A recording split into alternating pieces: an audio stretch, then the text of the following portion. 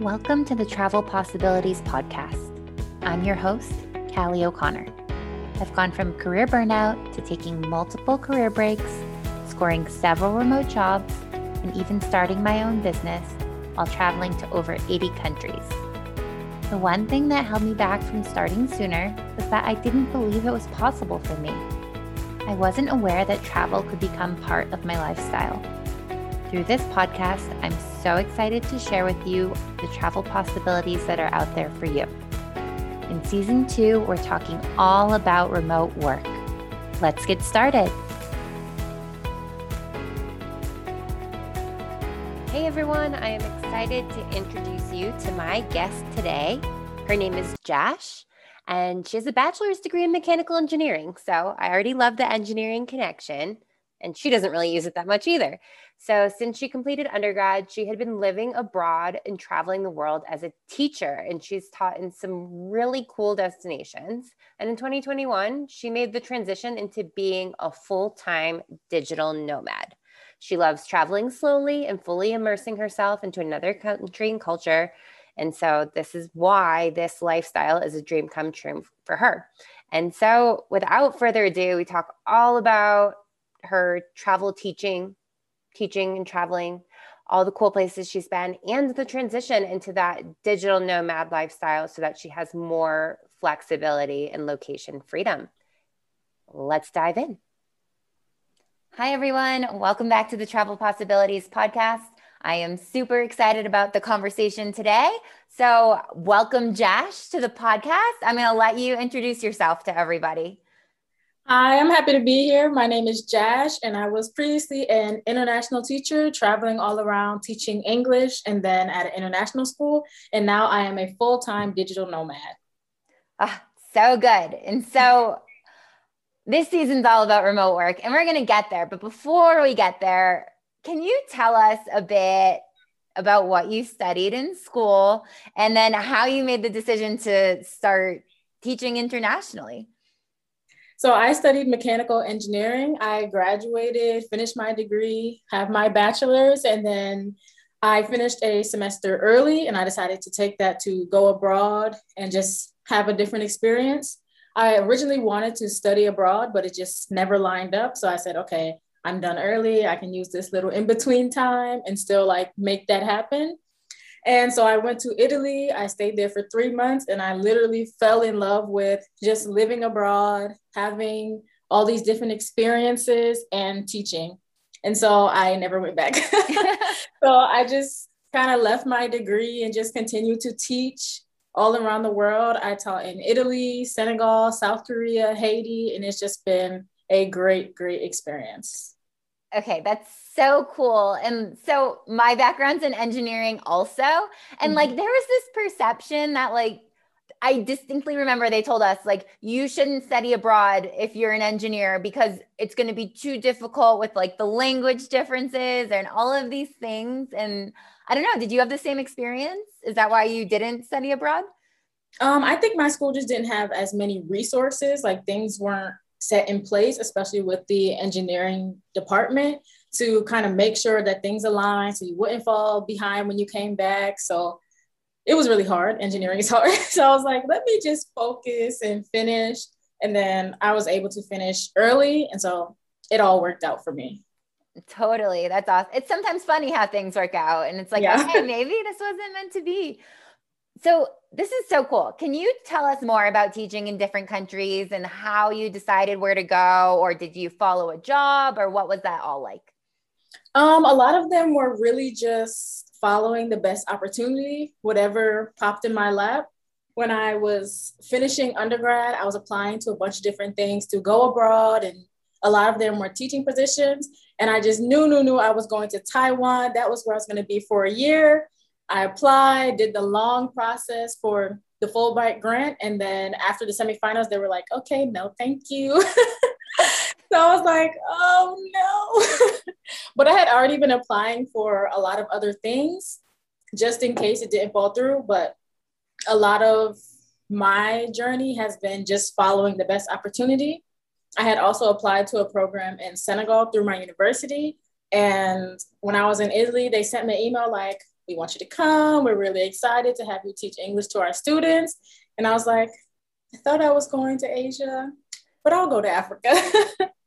So then I went there, I stayed for 5 months, and then something in the back of my head was saying like, maybe South Korea will be next.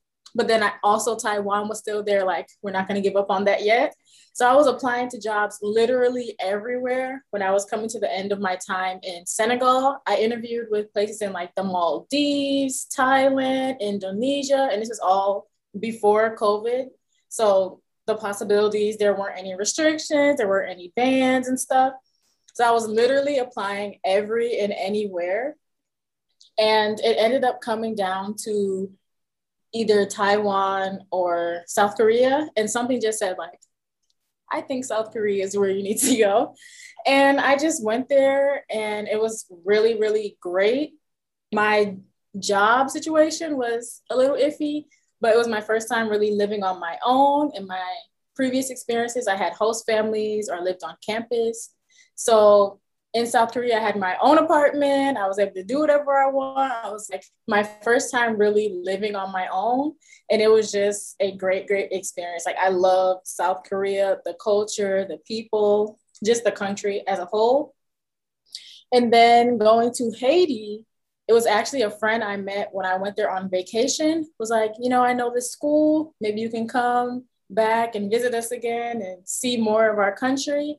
And it didn't work out with that school, but actually the person I talked to's spouse worked at another school, and then I ended up working for that school. So it's always just been like following different opportunities and possibilities, and I'm still doing the same thing now.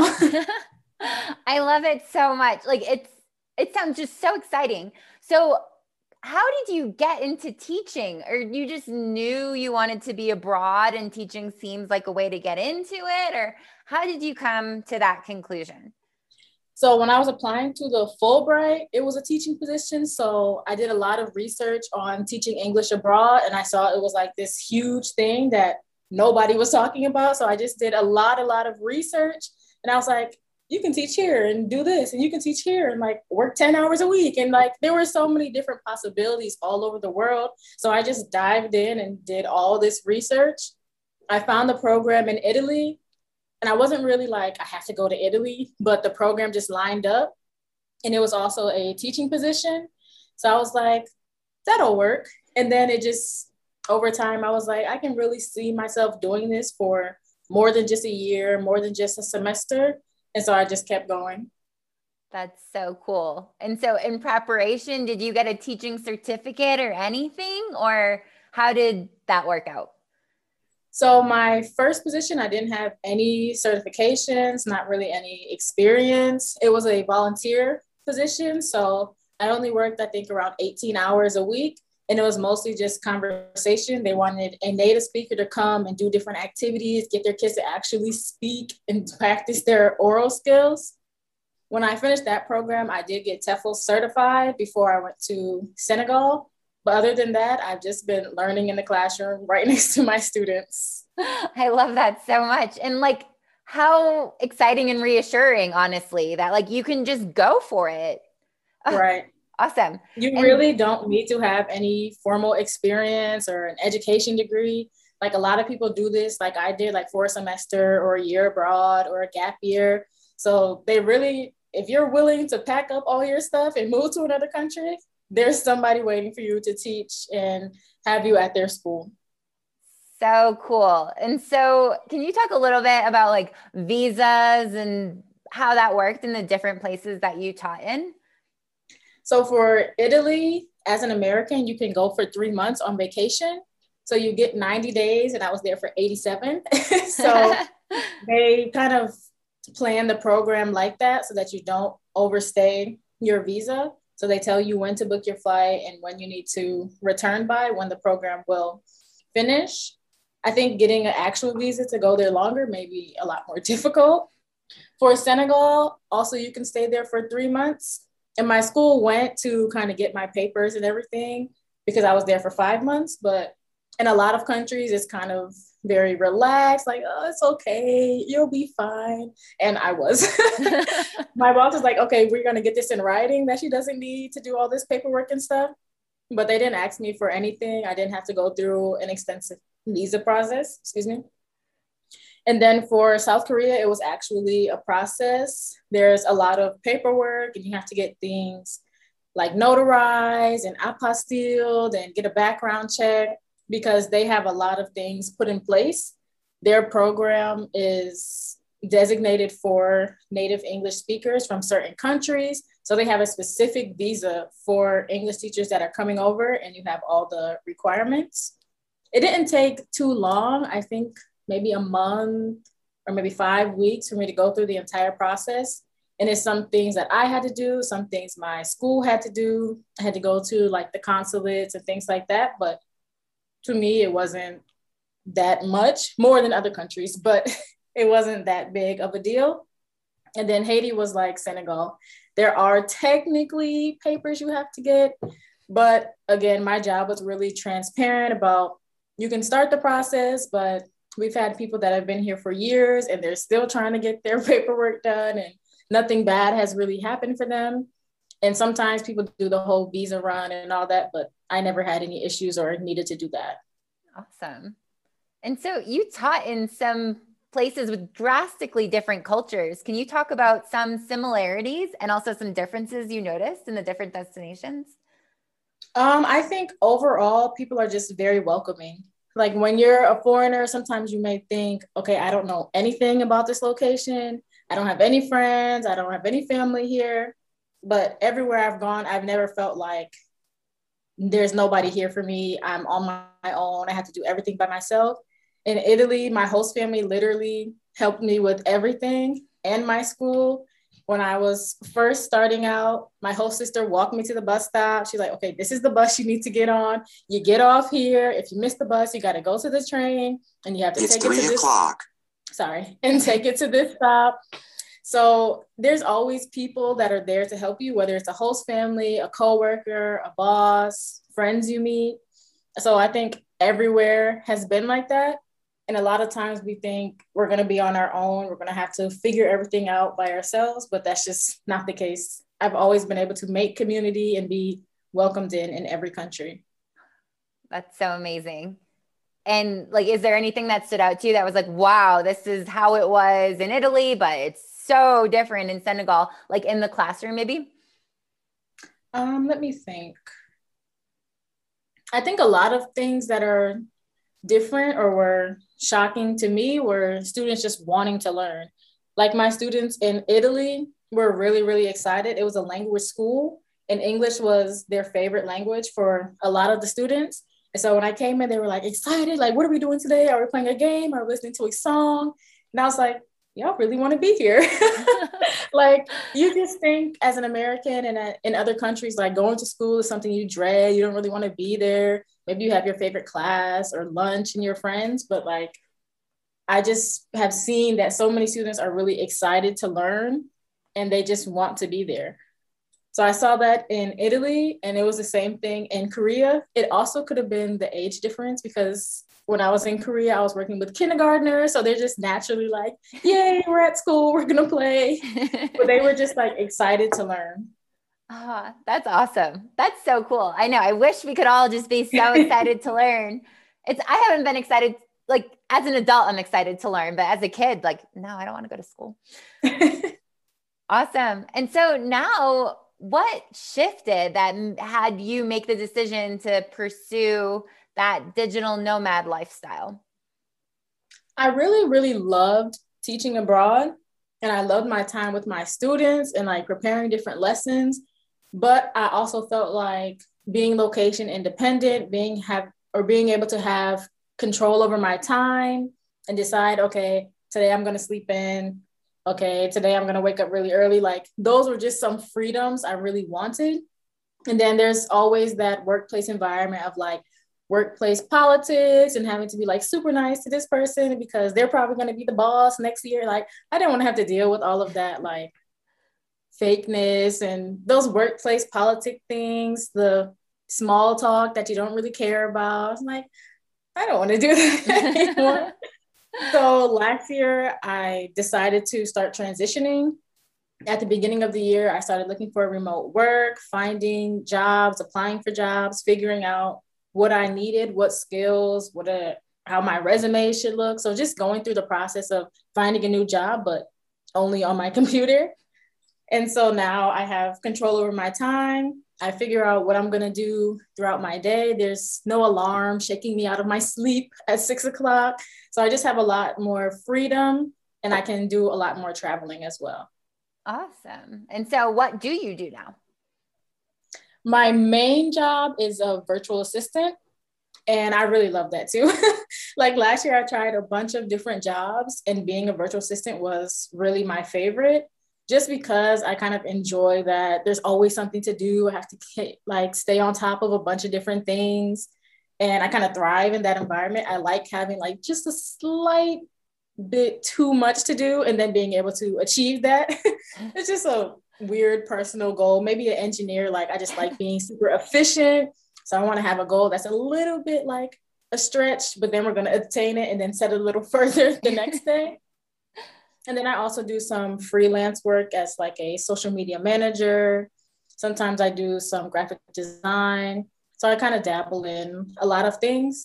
But over that year, I learned all those skills. I did some work for people I know, some random freelance things, teaching myself, learning things online, taking different classes and stuff. And so now I have the skills and the finances to be able to be a full-time digital nomad. Awesome. And so how did you find your virtual assistant job? Do you work for one person, or are you a virtual assistant for multiple people? So it's kind of been changing over time. I've kind of been working my network a lot, and I have an elevator speech. So every time I see somebody that may need a virtual assistant or may need any of the things that I'm able to do, I'm always like, it sounds like you need an assistant. So I do that, and this is what I can handle for you, and da da da da. So I found a lot of my clients like that, like just right place, right time.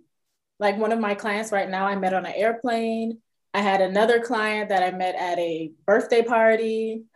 Another one was from a job that I worked in person, and they really saw what I could do. They were like, she works well, she's quick, she learns quick. We need to keep her on. And I was like, okay, but I'm not coming back to the building. They're like, okay, you can do it remote. So a lot of it has been that. And then there's also so many resources online. I follow a bunch of people that work remote. I know a bunch of like websites and job boards, and looking for companies that value remote work or have remote work company or remote first companies, and just applying everywhere. That's so awesome. And like, I love what you said about how you found some of your clients, because it's so important to just keep your mind open to all the possibilities around you. Because if you like didn't have that at the forefront of your mind, like you wouldn't be working with them, because you wouldn't have like even considered talking about it. So that's awesome. And you said in preparing to make this transition to being a digital nomad, you applied to a lot of jobs, like you did all sorts of things. So what did you learn about the remote work possibilities that are out there? I really learned that they're endless and they're really growing. So especially after the pandemic, the relationship between an employee and employer has changed drastically. So jobs that they said, oh no, you have to come to the office, we now see can be done at home. Even for me, like I had friends that were trying to ask their employers for hybrid or to be remote a couple of days, and they said, no, you have to come. And then during the pandemic, okay, you can work from home. Like, so now it's possible. Right. So there's so many things that are changing, and that need to be in the office for 8 hours is no longer a need, because we've seen firsthand that it can be done remote, it can be done part-time. You don't have to be there all the time. You can still collaborate. There's so many tools like Zoom, Asana, all these different collaboration tools and ways you can communicate, that you don't have to be sitting in a stuffy room with a long desk and 20 chairs for you to get something done. Totally. That's awesome. And so how do you balance your work with traveling and that sort of freedom? So I just started my digital nomad journey this year. And so I was in Connecticut, which is where I'm originally from, and moved to Virginia. My mom moved, so where she goes, I go. So now I work from home with her while I prepare to move to the next country. But a lot of it is just using my agenda, using things on my phone like reminders and timers and my calendar, and just writing things down.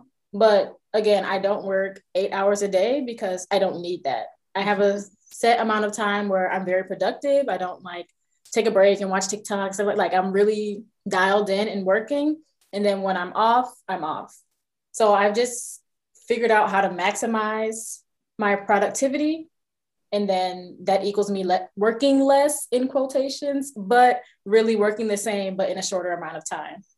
I love that so much. Yeah, your work kind of just spreads to fit the amount of time you allow it to. If you give it more time, it's going to take more time. So that's awesome. And so where's the next country?